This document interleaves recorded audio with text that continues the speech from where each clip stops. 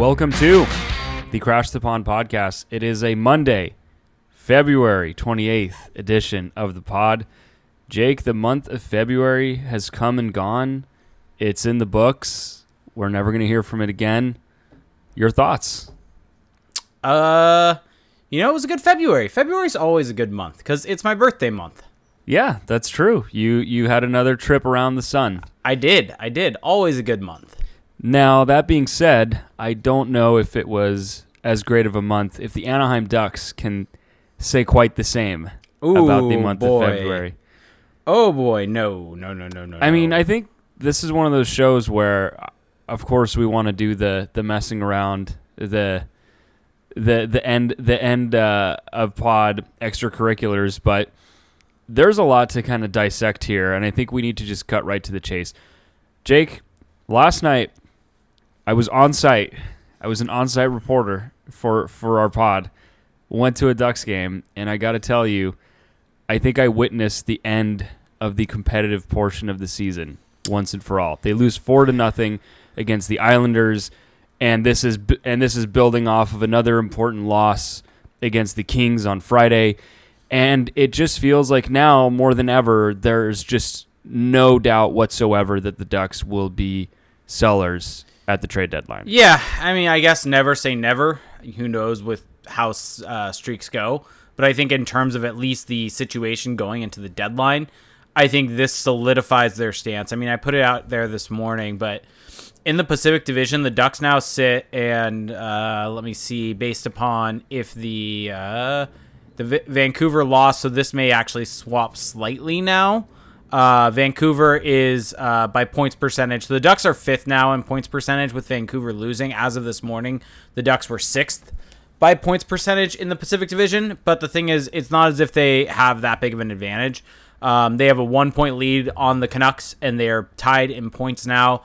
The Sharks are, 5 points back with 2 games in hand. And I mean, granted, the Ducks are only 2 points back of the Oilers and only 3 points back of the Golden Knights. But here's the issue. Both those teams have 2 games in hand. And this was the issue for the Ducks this whole time. Right. When everyone was talking about points and where the Ducks are at by points and standings and all that sort of stuff, we kept harping on points percentage, because eventually those teams are going to make up those games. Yep. And Calgary's been on an absolute tear in those games that they're making up. And I imagine that Vegas is probably going to win 1 or 2 of those games that they have in hand, making that go from a 3-point lead to a 5-point lead. Mm-hmm. And same thing with the Oilers. They're probably going to win 1 or 2 of those games also, making it go from a 2-point lead to a 4-point lead. And that's right. Kind of the game the Ducks are in right now. And so I think kind of the bigger issue here isn't necessarily the standings, because I think if you look at the standings, you could talk yourself into being like, well, they're still in the race because overall in terms of they're 2 points out of a wild card spot. But the bigger issue is how they've played, and not just in these last 2 games. I don't think focusing just on the Islanders game and the Kings game necessarily puts enough of a focus on how poor this team has played. And they really, ever since coming off of the All-Star break, I mean, actually dating back even before that, they haven't really had a fantastic all-around game from every single person on the ice, including goaltending, mind you. That's what I'm throwing in there, since probably the Tampa game or the Boston game, right? Because the entire East Coast road trip, Ducks were god awful at 5-on-5, got dominated, lost the shot battle almost every game, were bailed out by fantastic goaltending. Come back from the All-Star break, Seattle game, Ducks play amazing at 5-on-5, get let down by a poor outing from John Gibson, and you can maybe sharpen the pencil and say maybe he couldn't be at fault for some of those goals, but at the end of the day, some of the higher end goaltenders make those saves, and they don't allow that many goals when their team is playing that well in front of them. And same thing with the Sharks game. That game shouldn't have gone to overtime. Goaltending wasn't amazing there either. And so they really, and all the other games they've been bad at 5-on-5. They've been the worst of the 2 teams at 5-on-5. They haven't done anything on the power play. They've been poor on the penalty kill. And so kind of all this is to summarize is that basically for the past, since the start of the new year, since January, they haven't really strung together a whole lot of competitive good games.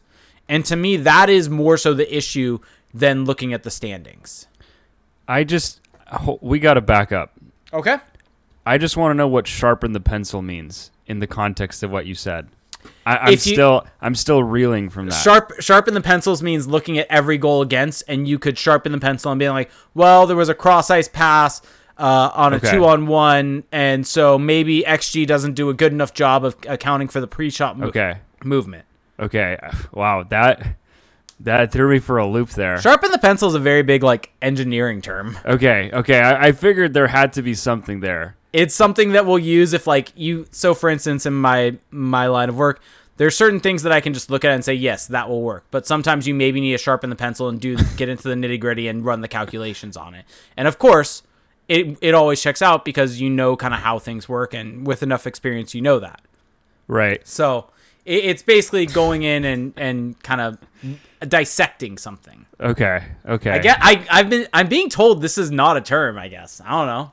Something people use at my work.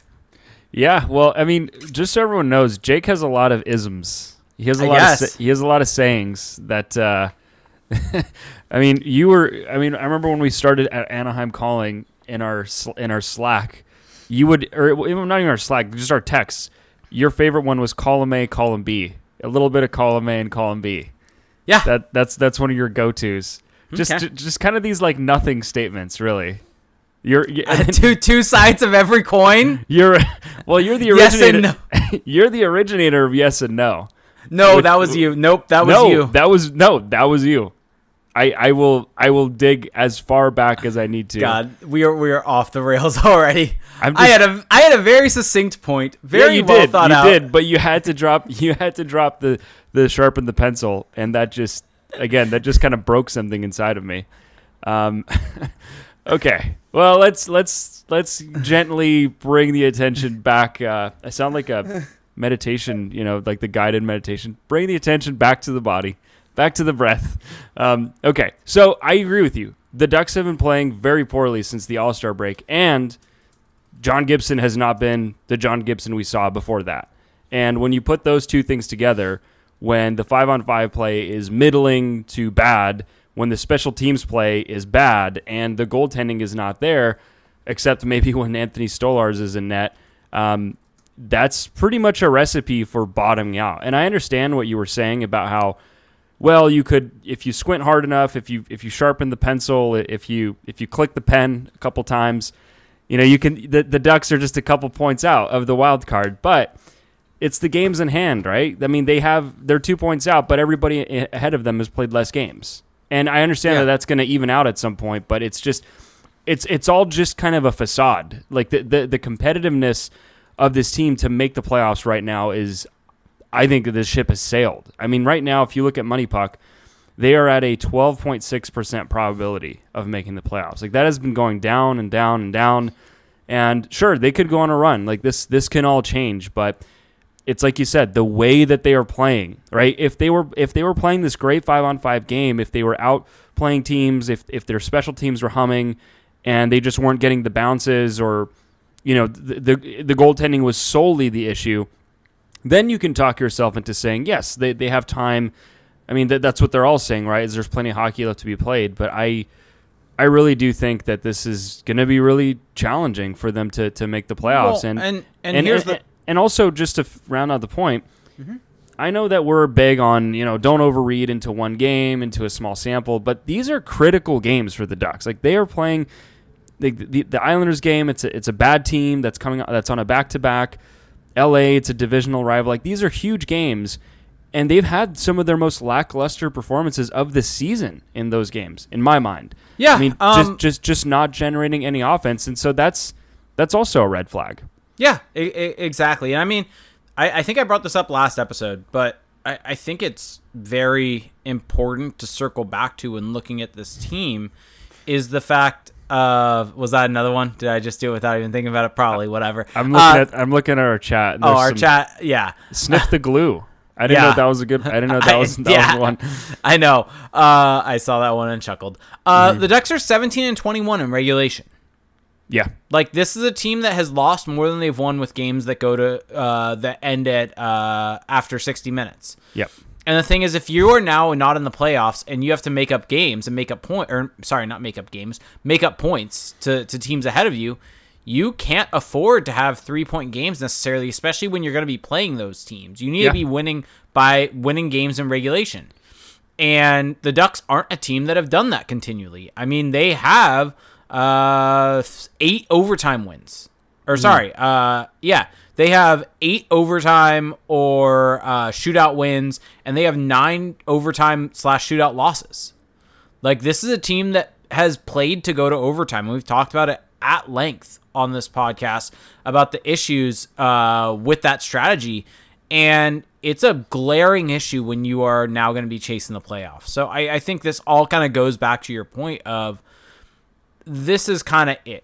And sure, they maybe they go on a run, but that's will probably they though? not. That's probably no, but the probability of that happening is low. Yeah, like what would you handicap that at, like probability wise? Like, I would honestly just put it at their playoff percentage, probly what 10-15%. Yeah, because that's, I mean, if you think about it, that's kind of what they need to make the playoffs. So yeah, I mean, 91 Pluty says the regulation record is exactly what this team is. I mean, so we'll build on this, but I think that you brought up the point of playing for overtime and playing for standings points and kind of just milking the system to give the appearance that you're in the playoff race. In the games where the Ducks need a win, need a resounding win, it just doesn't seem like they know how to do that. It doesn't seem like they know how to just go for a win and not play this kind of finagling, get a lead, hang on, scratch out the point, and then we're going to play Isaac Lundestrom and Jakob Silfverberg for 2 minutes at 3-on-3, right? Like, it just seems like when they have to actually play 5-on-5 playoff-style hockey, they kind of falter. They wilt a little bit. And I think we're just kind of free-flowing right now, but one thing that I think is a major issue in that is not only strategy, but the Dallas Eakins, I don't think, has a good enough understanding of his roster on what to do to put guys together. And I think finally in the Islanders game, he finally realized, hey, Troy Terry, Trevor Zegras, Sonny Milano, these are my 3 best forwards. Maybe I should put them on the ice together. And they went on the ice, and now granted, some people may say, well, they had 2 goals against them in that third period. Well, the Ducks had to be wide open because they were down 2-0. Yeah. And I mean, that's how I think the third goal or fourth goal happened. The fourth goal. It was a turnover down low. Oh, right? That was the fourth goal was the breakaway goal. Right. It's a situation where you're pressing so hard, and like that's the potential downside of playing that way. Yeah. But that's what you got to do to come back. There's no way around it. And that line was extremely dangerous last night when they were put together. Yeah. And I mean, they were one of the few that did anything. Yeah. And so kind of going back to my original kind of point here is that within that Kings game, for instance, the third period of that game, I mean, first off, let's just talk, I guess, about the lines that he decided to use. The fact that we've talked about this last episode, but the fact that he broke up Trevor Zegras and Sonny Milano, 2 of the most dynamic duos that they've had on this team. And I think within that Kings game, for instance, it was extremely easy to spot that Sonny Milano was missing a guy like Trevor Zegras with him. Mm-hmm. Because there were a couple times on some zone entries where he was able to enter the zone with speed, and he just kind of almost felt like he was trying to do it by himself because he didn't have a good read for the guy who was with him. Right, or the guy that's with him just doesn't have the offensive instincts to keep up with the Trevor Zegras. I mean, this is something we were talking about in our Patreon episode, but looking at the tracking data from Corey Schneider, one of the reasons that Zegras and Milano work so well together is because Zegras is an ace at carrying the puck in with control, and Milano is an ace at getting control back if they lose it down low or recovering the puck and forechecking. Like Sonny Milano is what I think Dallas Eakins thinks Nick Delorier is. Like, he's an actual puck hound. Oh yeah. And but the funny thing is that against the Islanders, when they were on the ice together, you could immediately see it was back. Like I never left. Yeah, just instant chemistry and able to put stuff together. And when Dallas Eakins had broken them up originally, and I think we talked about this last week, but I was trying to give it a little bit of time to say, okay, well, spreading the wealth, it's not necessarily a bad thing. But when you see what has happened since that time and you see how well they play as soon as they're put back together, I think maybe I'm going to have to give you your flowers here and say that you were right. Yeah. Thank you. Yeah, of course. No Yeah. problem. I mean, do you want to just jump into each game a little bit individually right now as we kind of move forward? So the first game of the week was probably the only good game of this week in the San Jose Sharks game. Well, yes. I mean, I think they played well in that game. They also played the Sharks. Yes. Who are, I mean, they're out of it. They're completely out of it. And I mean, they're in a very similar situation to the Ducks, honestly. And they're missing Erik Karlsson, right? Like it's not exactly I mean, to be fair, the Islanders aren't that much better, but I think that it's one of those things where, yeah, they played well. It was an exciting game, back and forth. But I don't know how much credit I'm willing to give them, because if you are to make the argument that this is a team that should make the playoffs, that's in the running, then beating a team that's beneath you in the standings, that's well out of it, that should just be expected, right? That should just be kind of, okay, you did your job. Yep. And I think also the issue here is that even though they played well, relatively, about 50% expected goals for percentage, so it was pretty even, honestly, which is playing well for the Ducks right now. They still, I mean, the offense was only able to generate 1.82 expected goals for. Yep.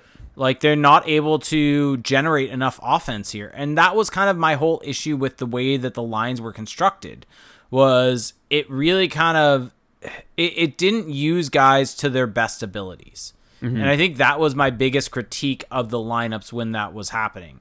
And I think that it really came to fruition over this game, over this stretch. And so, I mean, the Ducks were able to win in a shootout. What is it? Trevor Zegras is like 10 for 12 or something like that in shootouts. Yeah, he's ridiculous. Like, yeah. It's so insane. I mean, he was able to, I think he set up a goal with a shot he took a shot and Raquel was able to pop the rebound. And he basically took that same shot on the shootout, where he kind of almost takes it with a half stride, shoots it from like behind his back foot. And it almost looks like he's trying to catch the goalie off guard with it. And so he was able to catch Reimer with the Raquel goal by just booting a rebound because he wasn't able to really control it. And then in the shootout, he was able to place it perfectly. Yeah. Yeah, no, the way that he approaches the net is it's almost unstoppable for a goalie. The way that he releases the puck, like you said, he kind of disguises his release. And I don't know what kind of curve he uses. I feel like I should know that. But yeah, that's a very you thing. I feel like I should know this. Now it's really, I think it's a P92. But anyway, the way he releases, there's no snap to it. It's almost like he's just like the puck is glued to his stick until he releases. And so for the goalie, there's just no time to react, because when a guy's loading up to snap a shot, you can read the angle of the blade, and you just don't have that luxury with Zegras. So, and he's coming in from that angle, so you have to respect the option of going to the backhand, right? Like, he's just putting goalies in a terrible position, and it's fun to watch. But yeah, I mean, in that game, we saw Raquel, Henrique, and Zegras play really well together, and maybe you could say that was a factor against the Islanders. Is no Adam Henrique, but I mean, even still, you're playing a team that's below you in the standings. So there were things to like in that game against San Jose. Like, it was kind of refreshing to watch a Ducks game where there was offense and there was kind of some action back and forth. But in the bigger picture, the cold calculating take is that this is just kind of what you expected from them, and maybe even it wasn't that great of a showing, all things considered. Yeah, and I mean, here's the issue. This is kind of going to be the story, I think, for the Ducks the rest of the way. Special teams. I think even in games where they are in it from a 5-on-5 perspective, their special teams are really doing them in. And it's funny, in this game, in the Sharks game, kind of focusing on that one, they were just allowing, and I mean, the PK, I think, it's tough because it just kind of is what it is. They're utilizing poor players on the PK, and they leave up just so much soft space in the ice for players to work their way into, and they almost overload specific sides of the ice, leaving essentially release valves for the other team with those pressures. And I think it's a major issue for this team, and I think the big issue is that they're using... It's something I brought up on Twitter yesterday. During the game, and it was specific to a Max Comtois zone exit in the first period, where he had a little backhand pass off the boards in the D zone that sprung Trevor Zegras, and it was low. Oh, It yeah. sprung Trevor Zegras and eventually led to ozone time, eventually led to a penalty, so a power play. Yeah. four. Yeah. Really, really nice play. And it really got me thinking of that's just such a smart defensive play, and it's a high-skilled play. And it kind of goes back to something I always bring up and think about is that just because a guy is high-skilled doesn't mean he's bad defensively. Yeah. You need skill in the defensive zone to be able to make plays to chip it out and get the puck out and be able to make smart plays. You need skill to be able to do that.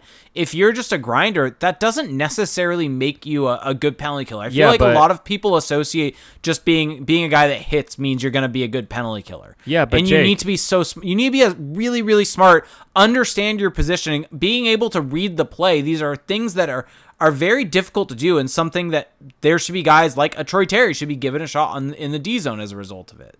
Yes, go on. But Jake, I mean, how could you're ignoring the fact that Isaac Lundestrom is Samuel Paulson 2.0? Yeah. And that he's untouchable.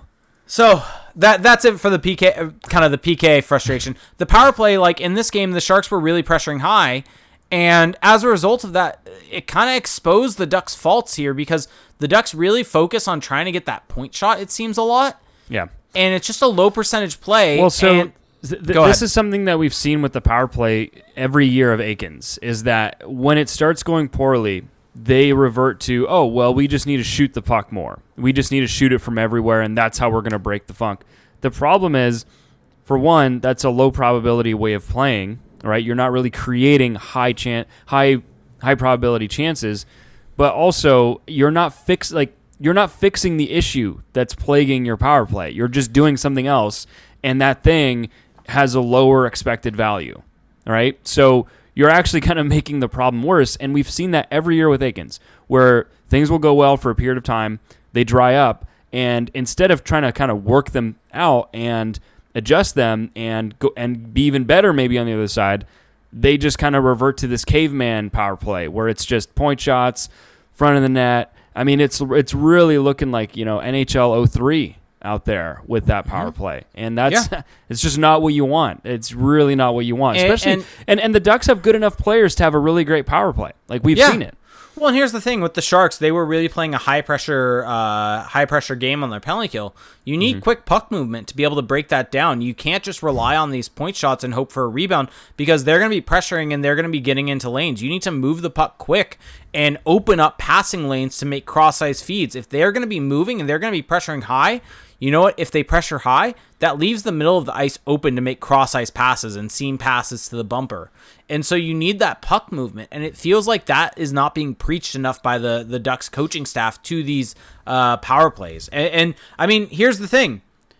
All situations, because at the end of the day, we look at 5-on-5 a lot, right? Yeah. But expected goals in all situations will tell you a lot more about kind of who should have won and who should have lost that game, individual game perspective, because it factors in power play and penalty kill. Mm-hmm. San Jose, 4.07 expected goals against, 2.744 for expected goals for. LA. Hold on. So the Ducks had 4? No, San Jose. Okay. San Jose had a 4.07 expected goals. The Ducks had 2.74. Against LA, 3.8 for the Kings, 2.18 for the Ducks. Against the Islanders. Yeah. Sorry, go ahead. 2.64 for the Islanders, 1.47 for the Ducks. That's that line, the one you just said, that's the worst one to me. 1.47 in a big game. Again, like you need this. You need it just shows how far the Ducks have fallen. And they had power play opportunities. Well, the thing is that they're losing. Like every scale right now is tilted against them because they're bleeding chances against on the penalty kill, so they're losing that. They're not generating offense in the power play, so they're losing that. And then they're not really generating a ton of 5-on-5. And even if they're okay, it's just you're already leaving so much value on the table on the special teams that it's just really hard to win games when you suck at almost everything. Well, that's the thing. That Sharks game, they were 50% basically at 5-on-5. Yeah. But if you look at the global expected goals for in all situations, 40%. Yeah. And that just kind of goes to show where these games have gone and why they have suffered. And then nobody has really talked about, except for probably you and me, about how poor the power play has been. And it's been this bad since November. It's been bad for a while. I mean, it really, since the beginning of the season. since the early stretch. It's been poor, and you don't hear about that at all. I think there's a couple things to note that I just kind of want to throw out there. So we've been really hard on the Delorier, Grant, Carrick line. Yep. They've had really good numbers. Yep. Give them their flowers. I'm giving them their flowers, and I'm also eating crow at the same time. So I think that they've been good, and I think that maybe some of the jokes we've made about all the hype they're getting on the broadcast, maybe we need to dial that back. No. Here's the thing. The broadcast is highlighting them, but for the incorrect reasons. Yeah, I've heard you say this so many times, but I don't think you've said it on the podcast. I actually haven't. The fourth line, when they are successful, it's because they're jumping into good spaces. They're getting into good defensive positions. If they're on the forecheck and someone's applying pressure, it doesn't necessarily even have to be a heavy hit. If they're just applying pressure and forcing the guy to move the puck, someone's in a good position to jump that lane and take that puck off the boards and keep it in the offensive zone. When they are successful, it's not because they're playing a physical game. It's because they're reading the play better. And for instance, going back to, I think it was it the Sharks game? I think it was the Sharks game. That was the game where there was the 2-on-0 for that was their first goal for game. Grant and Carrick. And no one mentioned this from the broadcast, but Nick Delorier made a great play in the neutral zone, getting back and picking off the pass and then turning up and passing it to Carrick. I think it was Carrick or Grant, one of the two, to put him in on a 2-on-0. And that's a fantastic play that you can highlight for this guy that we've been hard on, and getting himself into a great defensive position. No physical play at all. Yeah. There was nothing physical about that. Picks off the pass, and then makes a pass to break him in. That's the most impactful play I think Nick Delorier has made since I've watched him as a Duck. Wow. I mean, would you disagree? A secondary assist. No, I agree. But that just shows how important those types of plays are. And it's just, so that's kind of going back to the point I don't know about impactful. I'll just say it's his most like cerebral play that he's made. Yeah. So going back to kind of my point is, they've been good, but they've been good because of that. And I think that's the important distinction to make here, is understanding what's actually made them successful of late, what's made them good in this last little stretch, as compared to just saying it's because they're physical. Right. Because that really, it doesn't engross, it sells them short, doesn't actually give them credit for what they're doing, and you're teaching fans kind of incorrect analysis. Yeah, exactly. You're shortchanging everybody. Oh, 91 Pluty said Delorier's most impressive play was the hat trick that shut down the world. Yeah. God, that's crazy to think about. That was the second to last game for the Ducks pre-pandemic. Yeah. So, and then another thing I wanted to talk about is that they are missing Josh Manson, and that doesn't help. Ooh, are you sure about? So I brought this up. No, here's the thing. We talked about this yesterday. The days are blending together. We talked about this yesterday, and I understand that Shattenkirk and Fowler have been good together, but Shattenkirk is not as good as Manson this season. So even if the scales are not tilted against the Ducks when those two have been out there, I still don't know if that's better than having a better platter out there than Kevin Shattenkirk. I think the reason why I say it's not as bad is, sure, maybe there's a downgrade in that pairing because of Shattenkirk. Yeah. But I think the step down from Manson to having a Mahura Benoit pairing isn't that significant. And that pairing, I think they had a rough night against the Islanders. Yeah. But that pairing has been good overall since being united. And so the fact that they have a much more serviceable third pairing makes it less harmful, I guess, having Shattenkirk with Fowler. And so it kind of, I think, nets itself out in some ways. Yeah, but it's just something to note. It's just for to be completists, we have to point it out. But yeah, so outside of that, I mean, I guess the big picture from all of this to me is just that I don't really see a world where the Ducks are gonna. I don't think they're extending anybody. So here's something I've been pondering, right? I think this is an interesting question. Are we too harsh on Hampus Lindholm? No. By the way, Josh Mahura, Simon Benoit, 56.2 expected goals for percentage. So they've been damn good together. Yeah, exactly. That's kind of the point. 46 minutes of 5-on-5 time, but yeah, that's kind of the point. But speaking of sample size, this is exactly what I was going for with my transition and topic. Not something I wrote down at all, but I think it's an important thing. The Ducks' play has slid, obviously, as we've talked about. They played a what? The Ducks' play has slid. Okay. I was like, okay. As we discussed, especially since essentially this year. Mm-hmm. What's been the difference between now and when the Ducks were actually playing good hockey at 5-on-5? I mean, I think one thing that they've really struggled to do as of late is that they've really cashed in off the rush to start the year, or when things were going well. They were a really great transition team, and it seems like in the games that we've seen in the last few weeks, they've really struggled to kind of get out of their zone and get going and get odd man rushes or just get speed and get clean zone entries. And I think that's, if you're going to ask me one thing, that's probably the biggest one. They've kind of reverted into this really boring style. Yep. And it just seems like they're unable to get, it's not even, so there's going to be games where you can't play off the rush. Like it's a hard style to get every night because part of it is depending on your D-zone pressure and how well you can get the puck back. So that's part of it. But you should also be able, if you're a good rush team, you should also be good at setting up zone entries with control. And in the last few games, I mean, especially this recent slide, they've really seemed to struggle at figuring out how to beat the other team's neutral zone forecheck. Because, I mean, they wouldn't shut up about it on Friday, but the 1-3-1 forecheck for the Kings, their neutral zone forecheck, it was just, the Ducks just didn't seem to have a plan for that. And if they did have a plan, it was a bad one. So, I mean, if you really want to ask me what has changed, it's that coaching has gotten worse. Yeah, no, I wholeheartedly agree. I mean, I think I put it on Twitter yesterday during the game, but it feels like they've lost their identity. Yeah. Their identity, as you said, was a rush team. And it feels like anytime you hear anyone talk, whether it's from the team, whether it's from the broadcast crew, who are informed by the team because they are team employees, they always talk about needing to play a simpler game. Right. Get pucks in deep. All that typical hockey jargon. But that's not the Ducks' identity when they were successful. If you go back to that point streak that they had, to that winning streak that they had, what made them successful was getting in on the rush.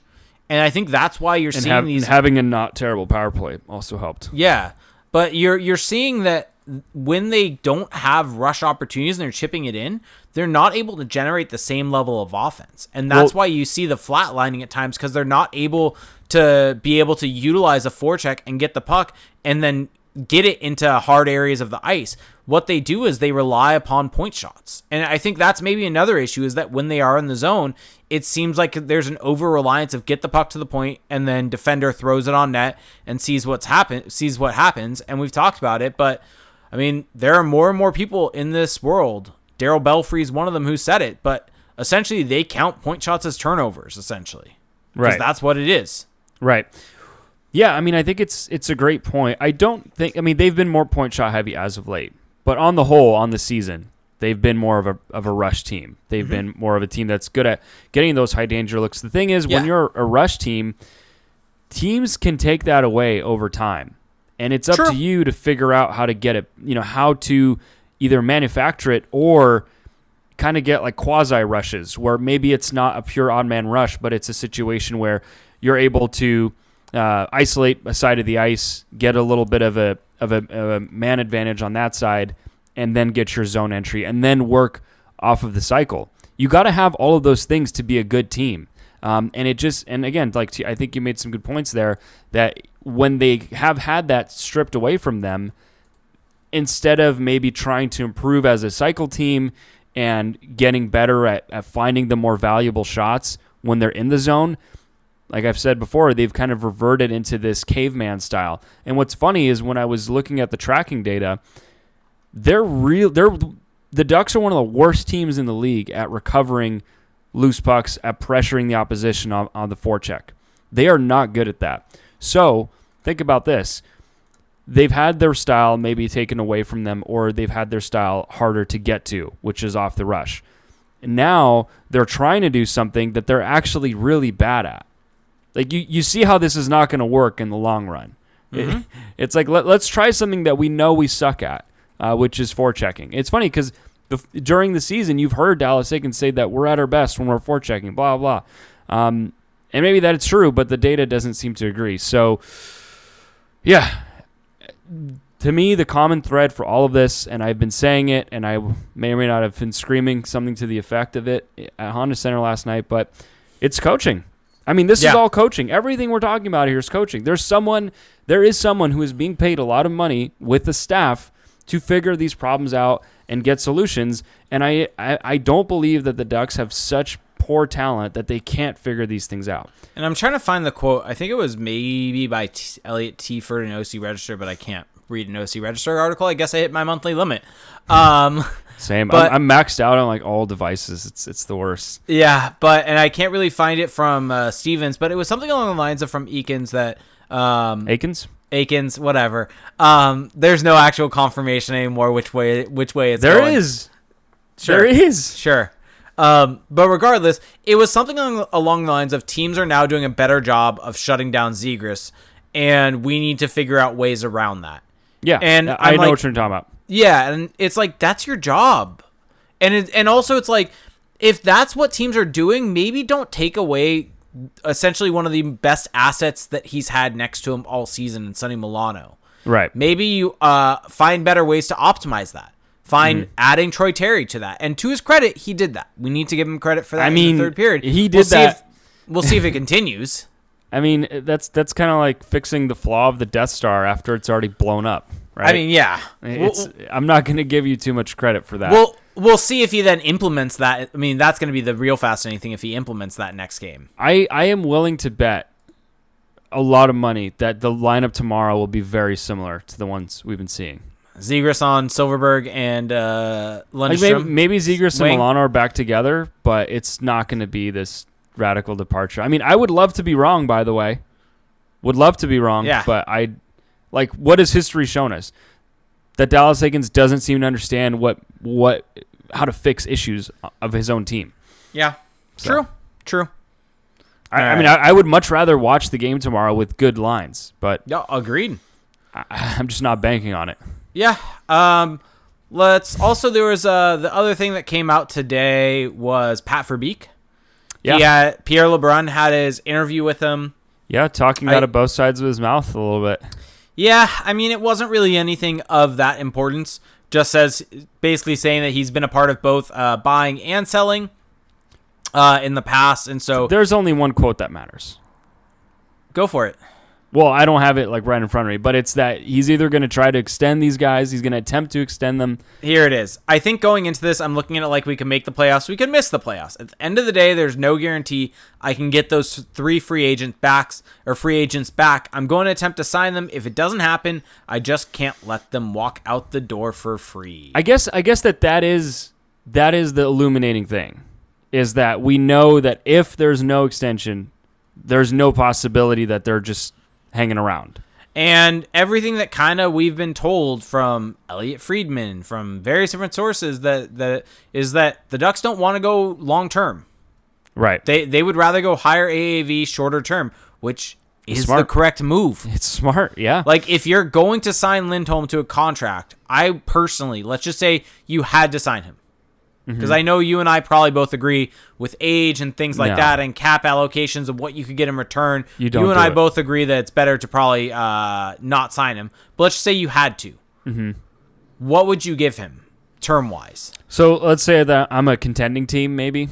Sure. I'm a team that wants his services. Term-wise, I mean, I would not want to go longer than 5 to 6 years, right? I would probably not want to go longer than 4. Well, I just don't think 4 would ever happen. No, but I'm just saying in an ideal world where you're trying to get him in on an ideal world, higher AAV, lower term. In an ideal world, I would give him 3 to 4 because that's realistically, those are the seasons that I'm still going to be getting prime value. Yep. So, yeah, if you want to talk like just what I think I would do regardless of just the mark and all that, 3 probably.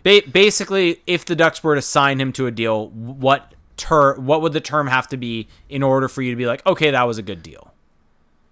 Probably 3 to 4 years. Yeah, 3 to 4 years, which he would never do, and an AAV that's I care less about that. The AAV does not matter as much Yeah. if you can get him at 3 or 4 years. I would be fine with 9, honestly, if they got him Sure. to 3 to 4. But I just don't feel like that's not going to happen. because he can get so much more elsewhere. He could get 7 on the open market easy. Yeah. So and why you mean years?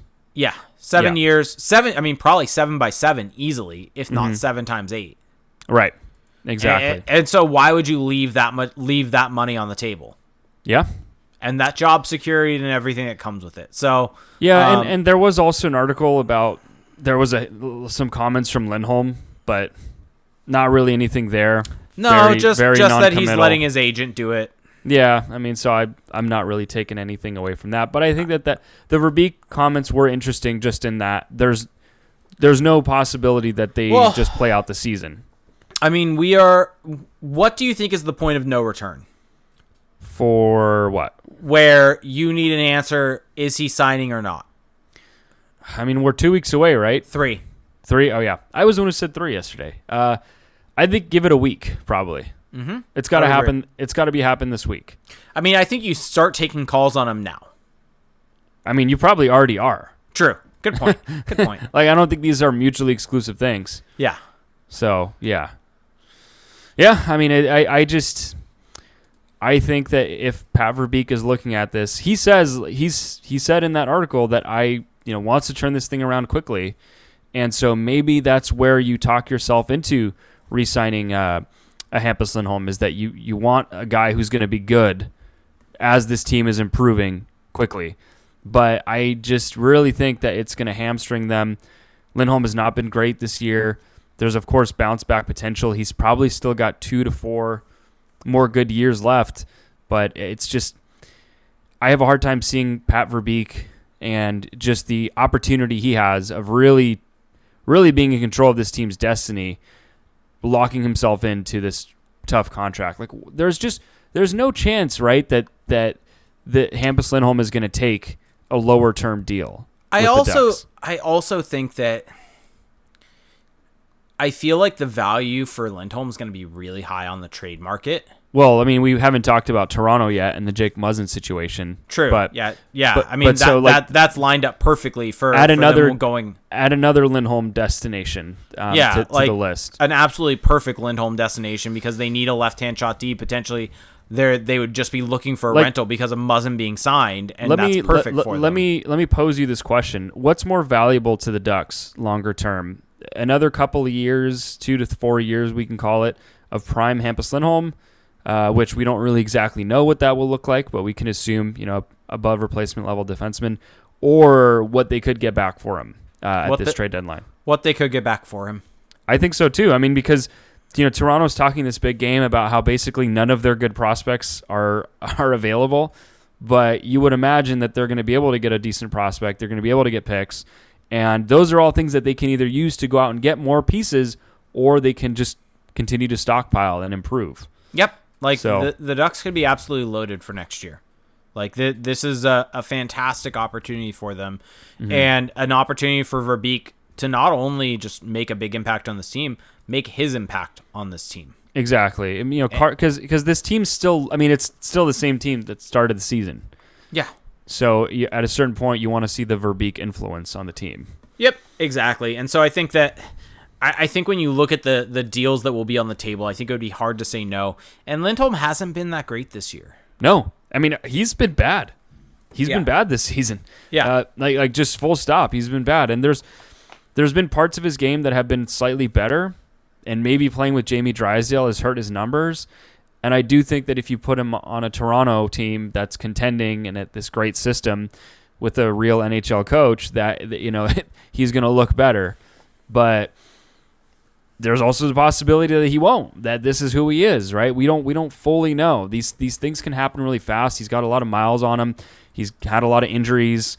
So I just this is just such an easy fold, right? Like I'm not going in with this Hampus Lindholm hand. Well, and also if you really do like him, sign him in the offseason. Yeah, exactly. Like, that's something we don't talk about enough. Like, if he has a house here and if he likes it here enough, tell him we're trade. I mean, I've said this a bunch. More teams should do this when you're not in in a playoff window right now or a contending window, don't be afraid to trade guys and just say, hey, we know you have a house here. We know you like it here.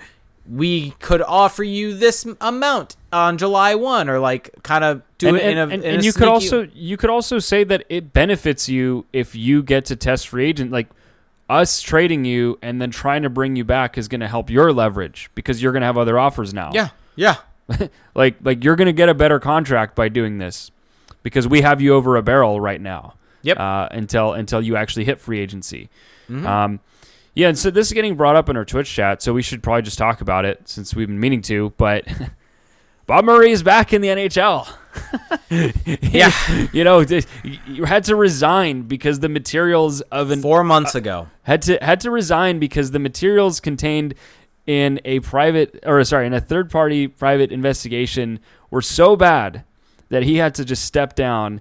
And wouldn't you know it, he's already back working like nothing ever happened. He's a pro scout for the Calgary Flames. He's at Ducks games. He's in the Ducks press box. Like, everything we know about this guy is that he was a terrible human to a lot of people over many years. And I just think it's a bad look for the Flames. I think it's a bad look for the NHL, to be quite honest. I don't think it's on the same level as the Chicago situation, what have you. But I just think that there are people out there who were greatly affected by this who had to take the courageous step of actually speaking up. Yeah. And I just am very curious how they feel about the fact that this guy is now back already. And I'm not saying that he should be out of the NHL forever. It's not like this is, there's no like sentence here. No, second chances are something that can happen, but they have to be earned. And they have to have enough time for the person to be able to do the work. And I'm sorry, 4 months is not enough time. That's not enough time either for the victims, because they are victims of him because it was verbal abuse, toxic behavior. And for those people that were victims of that to potentially be in the press box and be confronted with him 4 months after he was forced to resign. Yeah. That's despicable. There's no other way to put it. It's despicable. Mm-hmm. Yeah, and also I just think that, everyone has made this about, it was the alcohol and blame it on the alcohol, blame it on the booze. Look, I think that being a drunk is only so much of the explanation here, right? If people are that upset that they're submitting complaints to an anonymous hotline, it can't just be about the fact that you were showing up to work drunk. It's got to be much more than that. And so there's this whole, line of thinking out there. I mean, even from prominent insiders like Elliot Freeman, it's like, oh, well, he's getting help now, so it's okay. We're going to wash our hands of this. And it's like, no, you think that he's just this new person in 4 months because he stopped drinking for a little bit? Maybe, I'm sure he's probably gone through some really tough moments, right? I mean, the guy lost the job of his dreams. The job he's had for, over 15 years. Like that's a pretty big penalty. But at the same time, it's just bad optics. It's really just bad optics. 4 months is not a long time. Let me just read this. This is from the Scott Burnside article, which I implore everyone to go read. The end of it maybe gets into a little bit of what you were talking about. I think the beginning of it's extremely good, and it brings up a lot of important information from essentially what back when he was forced to resign. Mm-hmm. And it said, so here, I'm just going to straight up read it. The resignation was the result of an investigation by an outside law firm hired by the Ducks into abusive and toxic behavior by Murray within the Ducks organization. The investigation was prompted by calls to an anonymous hotline set up by the NHL to give employees of the league and its member clubs et al. A safe forum for reporting incidents of abuse or improper behavior. It did not take long for the outside law firm to find enough evidence to know that Murray could no longer remain in his post. Think about that. And the reason why I'm reading this is just so everyone can kind of almost get a refresher in some ways of exactly what had happened. And so one anonymous Duck source told Daily Faceoff's Frank Saravalli, working for Bob Murray was pure daily mental warfare. The abuse was endless. Crazy text messages to players and staff, berating them for the performance, and threats of job security happened with regularity. These weren't one-time slip-ups or mistakes. These were regular explosions and eruptions. The Murray resignation was a high-profile illustration that the program was an important instrument in creating a stable and inviting workplace around the game. NHL Commissioner Gary Bettman alluded to the program again during his media address at All-Star Weekend in Las Vegas, saying calls were still coming in. Both the Ducks and the league released statements at the time of Murray's resignation, reiterating that no form of abusive behavior was going to be tolerated at any level within the league. And here's the statement from the Samuelis. I don't really care that much about it because they're not the people employing him anymore. This comes from the NHL, though. There's no excuse and there's no place in our league for that type of behavior that was recently reported through the NHL hotline. We thank the Ducks organization for its prompt and appropriate response to the hotline reports. The league and its clubs are committed to a safe and welcoming workplace across the NHL and will continue to take any and all action necessary to achieve this goal. And Scott Burnside brought up these two questions that I want to read because I think that they are the most pertinent questions here. And maybe I have one more after it. But for the people who took the significant step to call the NHL's hotline about what had become an oppressive situation in Anaheim with regular outbursts by Murray, does this invalidate their experiences if Murray can simply sign on with another NHL club a few months down the road, even if in a lesser role? And for people working for other teams or for the league, does Murray's rapid return to NHL employment blunt the impact of the hotline and what it's meant to achieve in creating and maintaining a safe and stable work environment across the game? Because here's the thing. My thoughts, I honestly don't care about Murray in this situation. I don't. And maybe that's harsh. Maybe that's whatever. I hope he gets help because it sounds like he needs it. And I hope that he's on that way to recovery, and that would be great for him if he does it.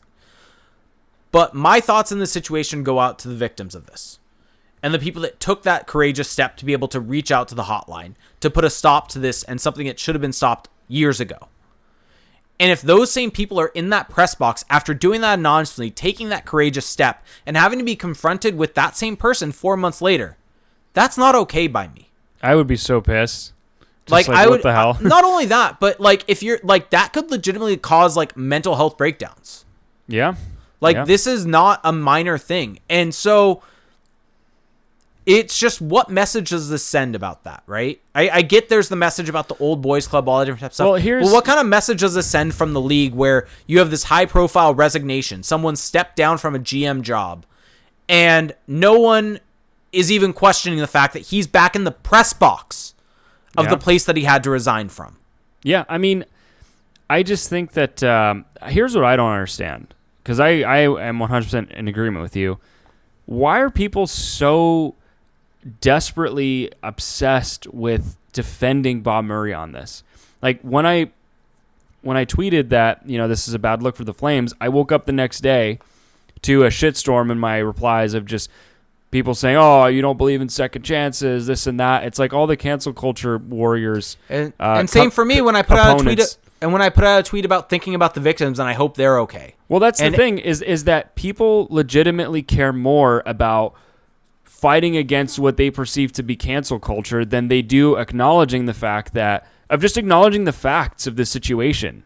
Because that's really what it is people just want to win this point that you're being too harsh, that you're the one that is just, soft or whatever, doesn't believe in second chances, that move on. When in reality, like you said, we don't know how many people were affected. And by the sounds of it, it was many. And based on what we've heard, I mean, this was some really bad shit. And so it's just, like I said in the very beginning, it's a terrible look. It raises questions for sure about this whole program, about this whole thing. And, I mean, I think the people who look the worst in all of it are the Calgary Flames because they decided to hire him, right? I mean, the NHL looks pretty bad too. I think the NHL looks worse here. Well, I don't think the NHL looks worse because I think they look bad. Don't get me wrong. But I think the Calgary Flames look the worst because they decided to do this. They had the option of not hiring Bob Murray, and they chose to hire him and bring this on. Fair. Right? Like You could have not done this. Like, do you really need Bob Murray as a pro scout?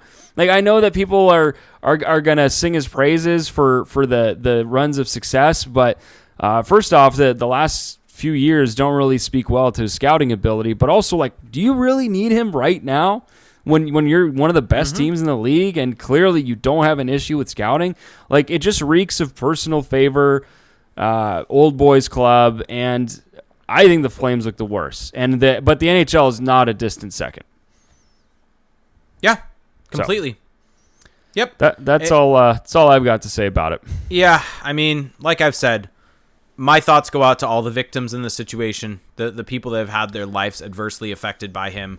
And I hope that they've gotten help. I hope that they're doing okay. And I hope none of them are in kind of a mental breakdown because of seeing this guy again. Yeah, and I think I don't know if you already addressed this, but to the notion that this is just how it was, right? That this is just old school, how it used to be. Guess what? I mean, the world used to have a lot of really messed up things, and they don't happen anymore, right? At a certain point, things change. We realize that things are not okay, and we move on from them, right? Like, there's so many examples from history that you can say, yeah, we don't do that anymore. And so I just think saying that, well, this is just how it was, and blah blah. And assuming that within 4 months he's going to have changed. And also, by the way, I understand that Murray is old school, and that this is how it was for him, but he was doing all this like in recent history when it definitely wasn't okay. So he can just Yep. I think you and I both got our points out there. A lot off the chest. Feel better. Yep. Feel better now. There you go. And also, some people, just going to throw this out there, I don't have a personal vendetta for Murray. Some people in Twitter thought I had some personal vendetta for Murray. Yeah, how dare you just point to kind of the facts here and say, it must mean that you have a vendetta. Nope. But again, I'm just curious why these people are so desperate to protect this man. Like it's so at odds with what we know and what has happened. Yep. All right. Want to get some questions? Sure. Well, let's get some questions. So we're going to hit Discord first. Oh, I did want to briefly ask you about something. So Eric Stevens today, trade tiers. Do we need to have this talk?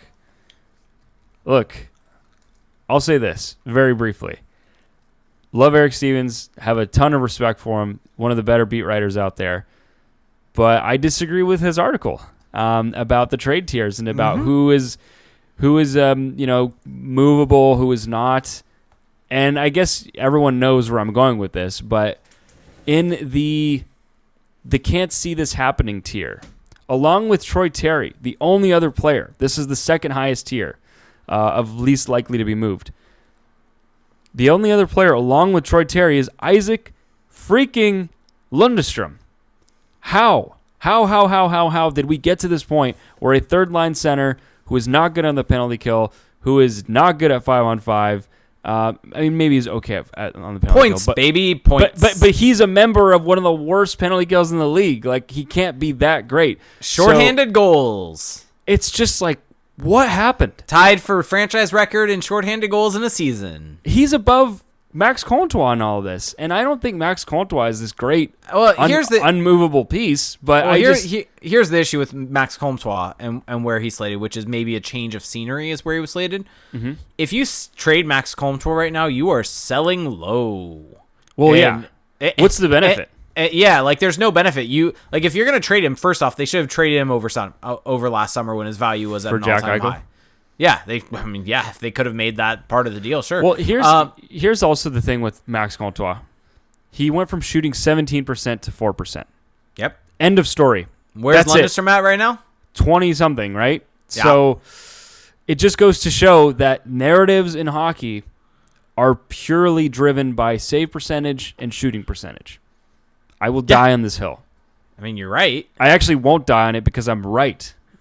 I don't know how the analogy really works. Yeah. Like how you spin that one forward. But yeah. Yeah. It is what it is. I guess I'll die on it because I'll never be taken off of it. I guess there you go. That's what it means. Yeah, sure. All right, ready for some questions? Well, I was going to ask you this, though, regarding the article. So in the first tier is the don't even bother asking tier. So it's Zegras, Drysdale, and Mason McTavish. Do you agree with McTavish and Drysdale being in the same tier as Trevor Zegras? No. I feel like Zegras is in his own tier. Yeah. And then you have Drysdale and McTavish. I mean, I think McTavish is going to be a good player. I have some concerns. I would be open to moving him. Yeah. If you get a Jacob. I mean, honestly, this may sound bold. Everyone has a price. Right, exactly. Even Trevor Zegras has a price. Yeah. Right? Yeah, that's the thing. I don't really... I don't know if like this was him and his own kind of assessment of how the team views these guys. I don't know. But I don't think that outside of... Like, Zegras to me is the only guy really that I personally would not move almost under any circumstance. Almost under any circumstance. But everyone else, it's like... What's the return? What's the cost? Yep. And so, yeah, I tend to agree with you there. Okay, let's get some questions now. So we're going to go to our Discord first, our Patreon Discord. Go to patreon.com/crashthepond if you want to be in our Discord. It's a really good time. JJ Stone Drum says, who is your favorite flow on the team? I know Zegras and Milano are probably 1 and 2, but Getzlaf is up there too. Okay. Just shot at a bald king, I see. Yeah. Favorite flow on the team? I think it's Zegras. Nah, it's got to be Milano. Because his is just like... All over? Like, it's just wild. So I'm going to go Milano. Okay. Yeah. Shaken Wings asked, does Ryan Getzlaf get traded? I'm going to go with an emphatic no. No. Please. He's made it clear. He's made it clear he doesn't want to be moved. Are we going to have to keep shooting this down? Yeah. As the trade deadline approaches? He's made it clear on various different podcasts, very different things. He doesn't want to get moved. Yeah. Luke Hang said, with the Leafs goaltending issues, which, I mean, Jack Campbell, I think it's his last 18 games, I was listening to a podcast today, he's at like an 890, 880. How realistic would a Gibson Lindholm package be, and who would the Leafs give up for it? I don't think the Leafs have what it would take to get Gibson Lindholm. That's a crap ton. Like, that is like maybe Mitch Marner. You build the package to do like Marner coming back the other way. Yeah. I mean, at a minimum, Nylander has to be a part of that. But then you also got to make the money work. So yeah, like that is a massive deal with those types of implications. Not necessarily. That wouldn't be something I think at the deadline. I know they're looking for goaltending. That's an off-season trade. Yeah. I mean, we talked about it yesterday, but Anthony Stolarz makes sense for them. Anthony Stolarz makes sense for Vegas.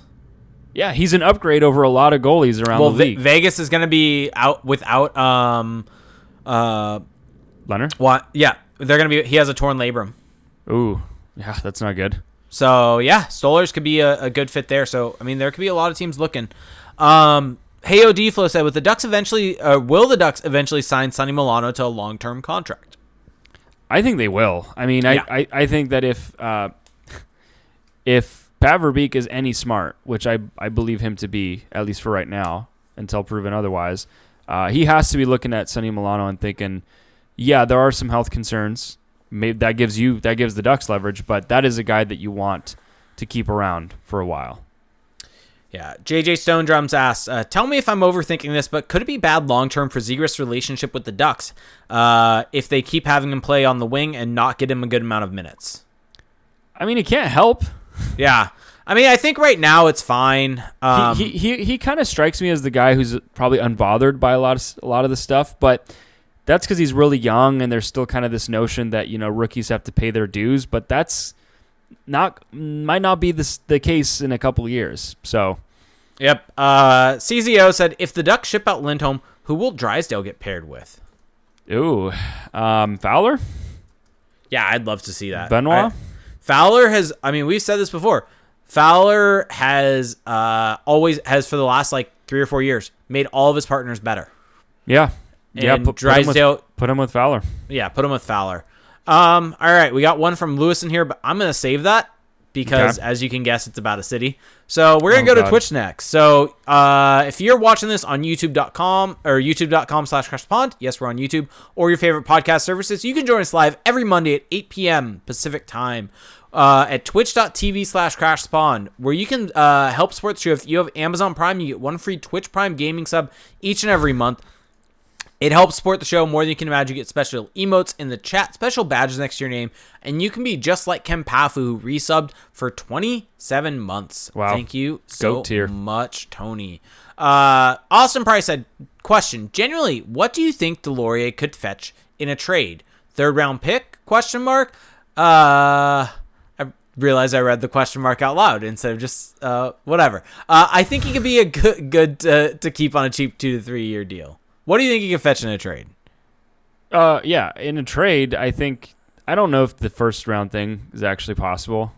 I just don't know that, but I would guess I'm keeping my fingers crossed for it. I would guess 3rd round pick. I'm going to go second. Slightly higher than what they got him for. I'm going to go second because, Brian Burke's going to see that fight that he had. See him hitting the boards at Little Caesars Arena. The glass, you mean? Yeah. And be like, we need that on the Penguins. Please, God. Please, Brian Burke. Your only hope. Yeah. So, Dalton Keys asked, what's the over-under for number of players in the Ducks organization traded by deadline? I would put it at 2.5. 2.5, yeah. Yeah. Yeah, it's 2.5. I think that there's definitely a question of if all of the maybe it's 3. Maybe it's 3.5 because is there a possibility of Delorier, of you talked about Stolars, Carrick. You want my bold take? Sure. 5 guys are moved out. Ho! 5 guys. Okay, nice little homage there to 5 guys. Burgers You want and me to fries. list them? Sure. The 3 big free agents are all moved out. Uh-huh. Delorier is moved out. Uh-huh. Grant's moved out. Wow. I feel like, that gif of Vince McMahon where he's just like going like progressively going crazier? That's how I felt you rattling those off. Grant, though? That's the one that just put me out. That's the one of me like falling back in my chair. So I was listening. Jake's been listening to podcasts. Shocker. What have we heard? Frank Saravelli and Scott Burnside were talking. Mm-hmm. And they were talking about who is going to be the next Blake Coleman. No, don't say it. Scott Burnside said that Derek Grant could be that guy for a team, and he has terms. Who said that? Who said that? Scott Burnside. And he has terms, so can't teams. See, I just face palmed very, very hard. And he has term, so there's cost certainty for a team. We need to normalize understanding that Derek Grant is not a good NHLer. I don't know what in the world it's going to take. I really do not know. But what the hell? Frank did bring up the point in response to that, saying... what's the line? Kicking, screaming, throwing up, or whatever? The response was, does a team trust him to score because he can only do that in Anaheim, it seems. I'm not even entertaining that anymore. Next, please. But the fact that they're saying that means there's probably a team that thinks that. Yeah, because there's a lot of stupid teams out there. If you're trading for Derek Grant, which the Ducks have done twice, I believe. Yes, you're not smart if you're doing that. No, wait, no, I don't. I think the Ducks have only traded for him once. They've signed him twice. So they've signed him twice and they've traded for him once. They signed him once, and they traded him away. They signed him once, then they didn't re-sign him, and he signed in Pittsburgh. Then they traded for him, then they traded him to Philadelphia, and then they signed him. I'm so close to just hanging up on you right now. I'm so Wait, upset. I just realized Bob Murray did the trade away and signed to a contract over summer. With Derek Grant. Yeah, because he doesn't have the stones to do that with an actual noteworthy player. Oh man, Derek Grant's. Wait, I need to now think about this. Where do you think this is just the pure shit show part of the pod? Where do you think Derek Grant ranks in terms of games played as a Duck? Oh, why are we doing this? This is so stupid. I don't know. I don't care. I truly don't care about this. Where do you think he ranks? I think he ranks 27th. Let's see. I'm gonna find it because this hit me the other day. I'm like, he's been on the Ducks for like 5 years. I mean, okay, maybe 27th is a little high. Let's see. In his career, it doesn't say on NHL.com is worthless. Hockey reference. And Lockdown Late Night wants to know what does this accomplish? Absolutely nothing. He's played 239 games with the Ducks. He can't be that high. 43rd. 43rd. 239 games as a Duck. Yeah, I mean, I just. He's truly... played. Wait. He's played more games as a Duck than Chris Pronger. I'm legit like about to throw up all over my keyboard and microphone right now. He's played more games as a Duck than Andre Kasha. I mean, that's not too surprising. He's played more games as a Duck than Kyle Palmieri. He's played more games as a Duck than Nick Bonino. I just want to point out that someone chose this to happen. Like, someone made this happen. He's 43rd all time. I just want to point out that Bob Murray is the architect of this madness and that people still seem to think, including the Calgary Flames, that his opinion is worth paying for. What the fuck? I just don't understand it. You're paying for this guy. You're paying This is great him. content. I'm screaming. He's barely played less game. He's played. Let me see. Not barely. He's played 41 games less as a Duck than Sammy Vatanen. All right, can we please move on? Like this, I'm actually sick. I'm sick right now. I enjoyed that way too much. I know you did. I hate myself sometimes.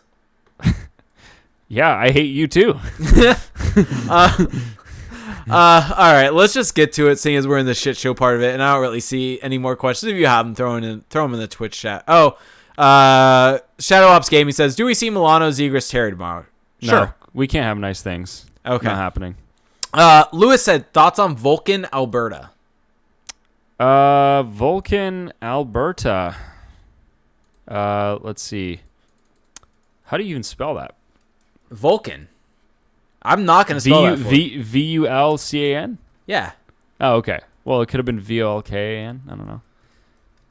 Let's see. Vulcan, Alberta. Let's see. Where did Lewis take this, or Lou take us this week? He's been letting us down lately. Yeah. This is not. I mean, let's get there. This is pretty remote.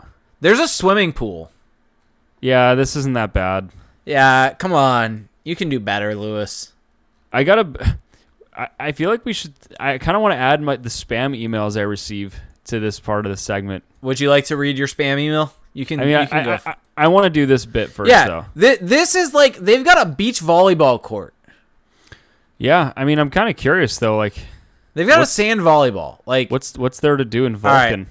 Lewis, you disappointed us. City? South End, Saskatchewan. Austin Price recommends. South End? Is that 2 words? I think it's 1 word. South End. Southend. Southend. Oh, this is looking pretty tasty. Oh yeah. Oh boy. I'll get there. Okay. This is. Whew. This might be like geographic center of Canada. No, it's not. Wait. Do you see the island that it's on? Do you see the name of the island? Big Island. Yeah.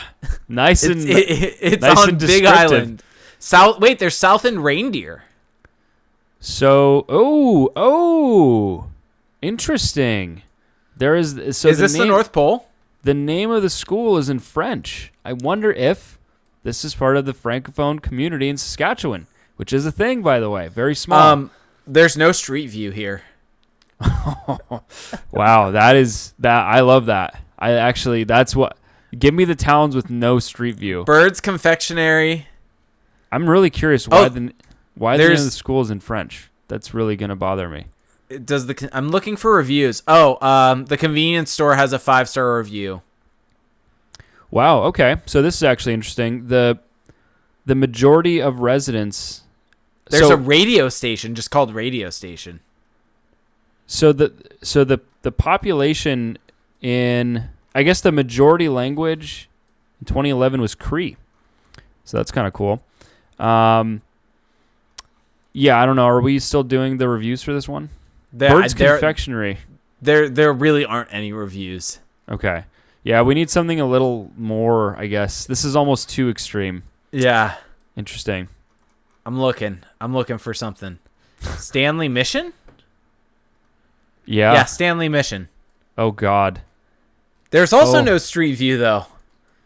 There's a school. Baseball Diamond Field? Are there reviews for the Baseball Diamond Field?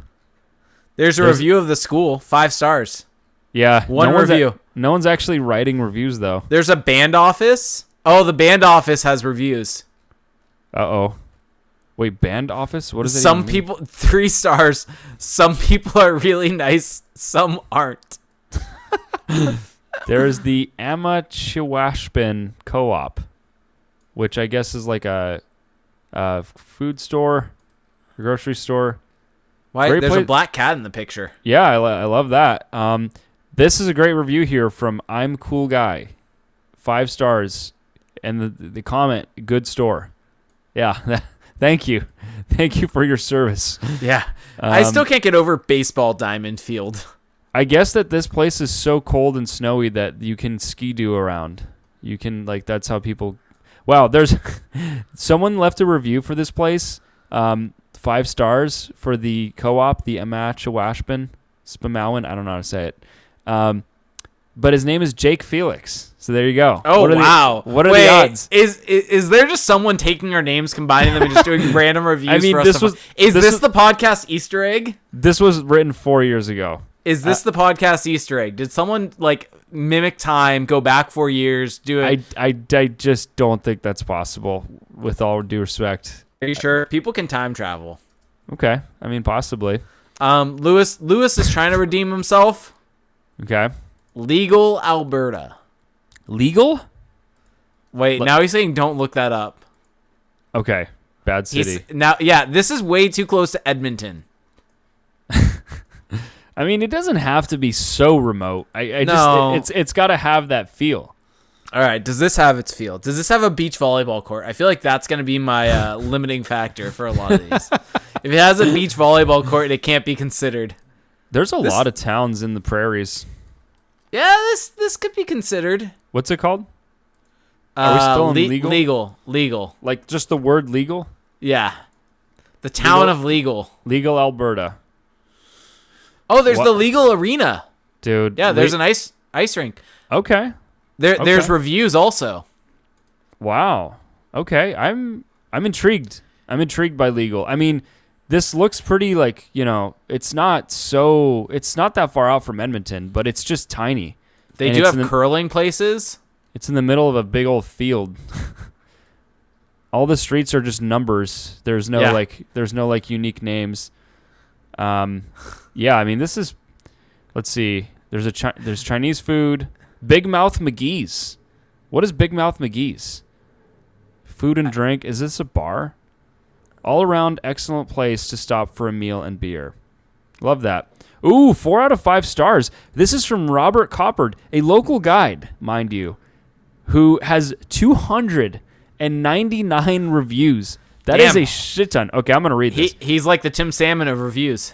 He's got, I don't know what that means. He's got this picture. I don't know. Can you see? Put it on the screen. It's on. But show them the picture with the meal. They are. They can see it. Well, you should expand it almost. Okay. Because now it is. First off, can we just admire this? What is this? What am I looking at? I guess it's a burger. It's a burger with Canadian bacon, it seems, and then actual bacon. Anyway, to the review. Small town diner feel, and this is 4 out of 5 stars, by the way, with an almost home-cooked feel. My wife had the Reuben with a beef and veggie soup, and I had the Legal burger, wow, creatively named, and fries with a side of gravy. My wife's Reuben was simply delicious. They pan-fried the corned beef, and the sauerkraut was warm as well, and the bread was fresh. Wow, I'm loving this review. Her soup was on the greasy side, but still very tasty. My burger and fries were very tasty, and there was nothing wrong with it. My only complaint was the place was very dated and seemed to need a good cleaning. But overall, I was there for the food, and it did fall short. If you are in town and need a quick meal, this would be the place to go. Good job, and next time if we are passing through, we will stop by again. My favorite thing about this review is that it is just so Canadian because it's so nice and polite, and there's, for whatever reason, at a minimum, 3 exclamation points after each sentence. So, if anyone's listening right now and you are in Alberta and you're driving through the middle of freaking nowhere, I would recommend stopping at Big Mouth McGee's. I'm sold off of this review. I don't know about you. Yep. All right. You ready for the food take of the week or food takes of the week? Yeah, I'm ready. That guy Bobski is the one who made the cut, and we also have a Fertidux reply saying crispy onions are an elite soup topping, specifically on broccoli, cheddar, or cheesy potato soup. That sounds good. That's a fine take. I've got nothing against that. And then Fertidux just comes in and says, if you put cheese in it, technically it's not a soup, it's a dipping sauce. Really? Well, that's his opinion. Okay, I don't know. I just maybe he knows something I don't about what defines a soup. Broccoli cheddar soup. Have you never had broccoli cheddar soup? I have had it, and I love it. Yeah, it's a soup. Well, apparently not, according to someone else's definition here. Nope, calling it a soup. Ferta, sorry. Okay, wow. I also got a great spam email today. Okay, you're doing this? Wait, before you do this, I got an email yesterday. Yeah, feel free to contribute your own. It was from LinkedIn, and it was from one Mike Babcock looking to connect. Yeah. Turns out it wasn't that Mike Babcock, but at first I was very confused. Is it bad that I keep opening this email? Am I gonna is my computer gonna just incinerate? Yes, you are giving them all of your information right now. So this is from Aisha Gaddafi, and the email address is generalleroy17@gmail.com. And it's just got the giant "this message seems dangerous" at the top of it. Hello, dear. I came across your email contact prior a private search while in need of your assistance. I am Aisha al-Gaddafi, the only biological daughter of former president of Libya, Colonel Muammar al-Gaddafi. I am a single mother and a widow with 3 children. I have investment funds worth $27,500,000 United States dollar, and I need a trusted investment manager / partner because of my current refugee status. However, I am interested in you for investment project assistance in your country. Maybe from there we can build business relationship in the nearest future. I'm willing to negotiate investment / business profit sharing ratio with you based on the future investment earning profits. If you are willing to handle this project on my behalf, kindly reply urgent to enable me to provide you more information about the investment. Your urgent reply will be appreciated with this email address. And then there's just another email, which is not the one that this was sent from. So what do you think, Jake? Should I take her up on this? 27 mil? No. I just what is the success rate of these emails? How many how many people actually fall for this in 2022? Yep. I don't know. Jake doesn't care about my life story here. It's okay. Nope. People are asking me to see if I can forward them the email in our Twitch chat. I don't know if you want me to do that. Yeah, and okay, all good now? I realized something we forgot to do. Oh. I teased this slightly on Twitter and never followed up on this podcast until right now. We will be doing a giveaway this week. We have 2 tickets. Wow, you forgot that until now? Yeah. Okay. We'll have to do another round of this. We'll have to push this harder on Twitter now. Well, no, yeah, it's just going to be a Twitter thing. But keep an eye out on Twitter. That is all this is saying. Keep an eye on Twitter. The tickets will be for the game on March 21st. So keep an eye on our Twitter. There'll be one of those things about follow us, both of us, follow CJ, follow Crash the Pond, and then you'll be entered to win the tickets, and we will select a random winner this week.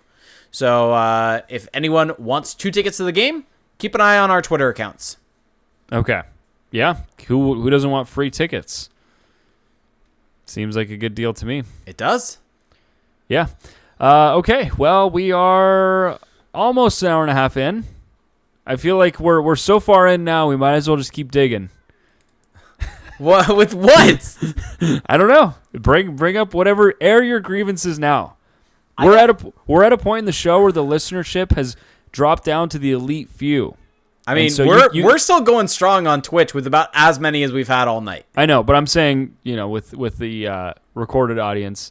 So, I mean, your cat is meowing in the background. Yeah, Salem wants the pets. Okay. Well, maybe I'm getting a topic suggestion here that Slack is better than Teams. I don't know. I've that's never used incorrect. Teams. No, Teams is great. Teams is absolutely amazing. I hate Slack personally, but maybe that's just more of a commentary on my job than Slack itself. Oh, this is a great Salem appearance. Wow, we're getting purring into the mic. I don't know if anyone can actually pick this up right now. I hope they can all hear it. And now she wants out. No, she's a big purr. Okay. Yeah, I mean, Slack is fine. I'm not saying Slack is that bad, but it's just... wow, that is some serious purring. Holy moly. I think she's happy right now. She loves to purr. Well, no, they purr because they're happy. Mm-hmm. That's the sign. No, but she purrs all the time. This is Crash the ASMR. Yes, love that. I will say that it was cool to be back at Honda Center last night. There was a lot of people. Definitely felt a little like, oh, this is a lot of people, but it was cool. The crowd gave the team almost no energy, but I think it's because the team was giving the crowd no energy. Jake wants this to end, I think. He's just not replying anymore. Yep. Okay. I had something else to say. Oh, yes. Need to bring this up. Went to Trader Joe's on Saturday for the first time in months. And I don't know. What is the hype really about? I'm not really seeing it. Didn't really see it. Wasn't impressed. Jake is just done. Jake is just stonewalling me. Okay. We're ending the show. Reading emails. We're ending. Why? We're recording a podcast. Anyway. Exactly. We're ending this thing. I'm getting the boot. I'm being told that it's over. I'm playing you off. Playing the music. It's the Oscars. That's fine. All right, folks. Well, hey, thanks everybody for listening. If you enjoyed the show, if you want to help support us, if you want to help this thing keep going into the future, into the long term, there's a few ways to do that, which are really great, will benefit you, and will help keep this thing going. The number one way is Patreon. Patreon.com/crashthepond. If you're going to be a Ducks fan in 2022, I think that you owe it to yourself to join our Discord server. It is the absolute best. You get to connect with other diehard Ducks fans, and you get to talk about anytime there's any Ducks news. People are in there chatting away. It is just the very best, and it's a great positive environment. Everyone is just there to have a great time and to actually grow and bond. I mean, it's a full-on community. It's not just hockey talk.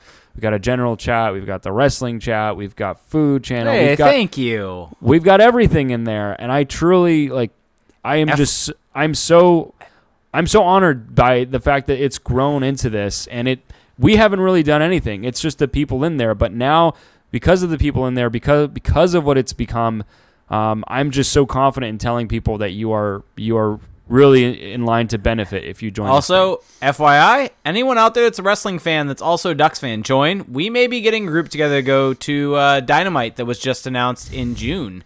Felix may go. Lewis is saying that he's only been to Trader Joe's once. That just seems impossible. Oh, I realized one other thing that I put on Twitter last week that I haven't said on the podcast also. Say it. Yes? Say it. My wife and I are having a baby. Oh, wow. You really buried the lead then, I see. Well, yeah, congrats to Jake. It's buried late into the episode, so only the realists know. I mean, you did put it out on Twitter. I did. You haven't exactly kept it secret. No. But yeah, little baby boy in August. Little Jake. Yeah. That's exciting. I'm very excited to see how you fare. Oh, thanks. Yeah, what an endorsement, huh? Okay, so anyway, $1 a month, $1 freaking dollar a month. Oh yeah, that's where we were. I'm sure you have $1 just in your drawer or something. use it to join the Discord. You will not regret it. Now, for $5 a month, you get access to the server and you get access to 2 bonus episodes. Yesterday, we did one. It was great. Went really in depth on what's ailing the Ducks right now. But we also do things that are more league-wide. We do rankings. We pick our awards winners. We pick my favorite ones that we do, I think, every year are picking the playoff first round winners to start the postseason. That's always a blast. So you get a bit more of an unfiltered approach from us on those bonus shows, and you also get a broader range of topics. Also upcoming, one of my favorite episodes is breaking down the trade deadline for every team in the league. Yeah, that's another staple of the bonus shows. So that's for $5 a month, and then for $15 a month, you are just basically giving us a big warm hug, and you get all the things that I just mentioned. That's all at patreon.com/crashthepond.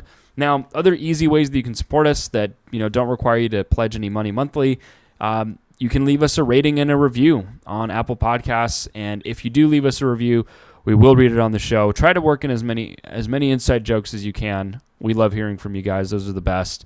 So that's on Apple Podcasts. You can also leave us a rating on Spotify. Really, wherever you get your podcasts. We're also on YouTube, youtube.com/crashthepond. You get the video version of the feed. Today you can see the burger, I think it was, from the legal... I've already forgotten the name of the place. It was in legal Alberta. Yeah, but you can see all the wacky stuff. You can see the charts that Jake posts. You can see Salem in Jake's arms. Salem's going to be a big sister soon. She is? Is she ready for that responsibility? It doesn't seem like she has any knowledge that she's going to be a big sister. She might. Cats have that sixth sense. Yeah, I know. She does not. You know she doesn't? Yeah, she does not act any different around Monica. Okay. Well, anyway, on that note, what was I saying? Yeah, so find us on YouTube, youtube.com/crashthepond. Subscribe there. Turn on the notifications. And also find our website, crashthepond.com. We've got articles going there. You can listen to the podcast there at Crash the Pond on Twitter. Jake is on Twitter at ReindeerGames91. I'm on Twitter at Felix_Sicard. That is the podcast. That is the show. Thanks for listening, everybody. And we will talk to you in a week. Have a good one. Bye, everyone.